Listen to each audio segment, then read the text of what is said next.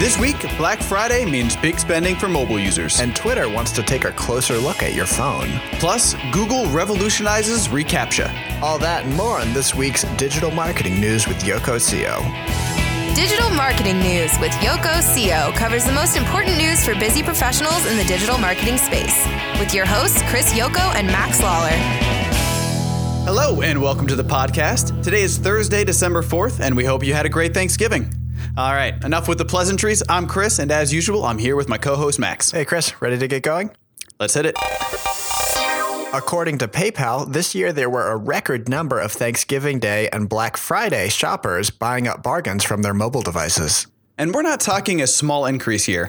PayPal says there was a 47% increase in mobile PayPal payments on Thanksgiving Day over last year, and a 62% increase on Black Friday. To put things in perspective, PayPal accounts for about 15% of all e-commerce spending, so it's safe to say we're looking at a pretty good-sized data sample here.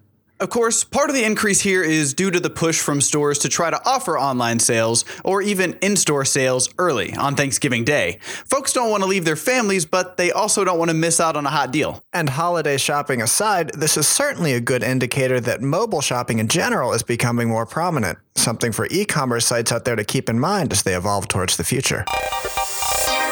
In related news, just who are these mobile deal hunters? Well, according to several reputable sources, they're mostly iOS users. In fact, iOS users accounted for 22% of the total online sales. That includes mobile and desktop on Thanksgiving Day and Black Friday, while Android users only made up 6%. This stat is even crazier when you consider the fact that iOS only accounted for 14% of the total mobile device shipments in 2014 compared to Android's 82%. Basically, while iOS users may be fewer in number, they certainly make up for it with their wallets. You're much more likely to find an iOS user willing to shell out cash online. That's something to keep in mind for the mobile or responsive version of your website. Even though iOS may be a minority, it may be worth catering your user experience to them. If you've ever filled out a form on a website, you've probably gone mad trying to interpret the crazy warped letters of a reCAPTCHA anti-spam form. And if you're a webmaster, you've probably gone mad over the increase in spam submissions that are getting through those reCAPTCHA forms. You may recall in a previous episode we talked about Google Maps' ability to read blurred street signs and the impact that has on reCAPTCHA. The impact, it turns out, was pretty significant. Google found reCAPTCHA alone was able to be read with a 99.8% accuracy by some bots. That's far better accuracy than I have with those damn things. Google has worked their magic to create a reCAPTCHA form minus the CAPTCHA, aka the illegible letters you have to type. With Google's new solution, the user simply clicks a checkbox that says, "I'm not a robot," and bam, they're all set. The system analyzes the whole interaction, like mouse or finger movement and clicks, to determine if the user is a bot or not. Google has released the API for the new reCAPTCHA to a few early adopters who have seen great results, including WordPress, Snapchat, and Humble Bundle. If you're interested in making form submissions on your website easier, you too can harness Google's wizardry. Just grab the link from our site to find out more.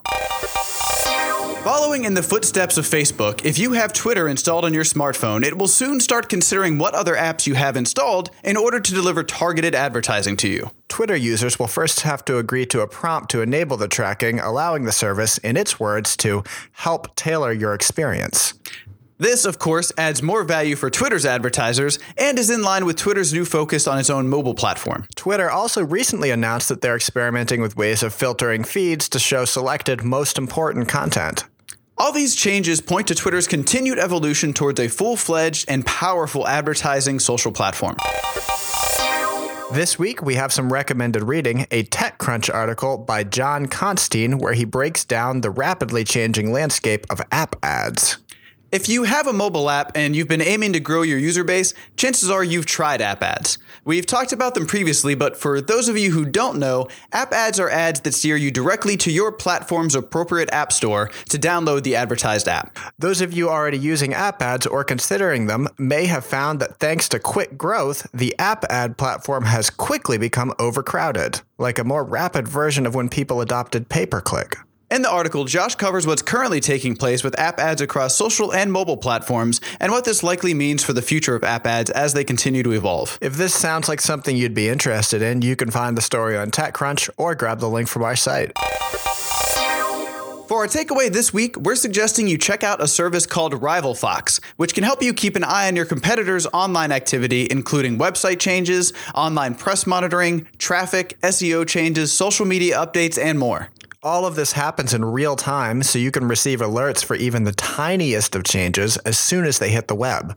For example, if a competitor issues a press release, hires a new exec, or gets a huge traffic spike on a product page, you'll know it. It's not hard to imagine how this could be a serious boost for some businesses. If you think it might help you out, you can visit rivalfox.com or simply grab the link from our site.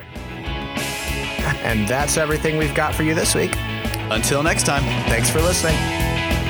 Digital Marketing News with Yoko CO is hosted by Chris Yoko and Max Lawler, with new episodes released every week.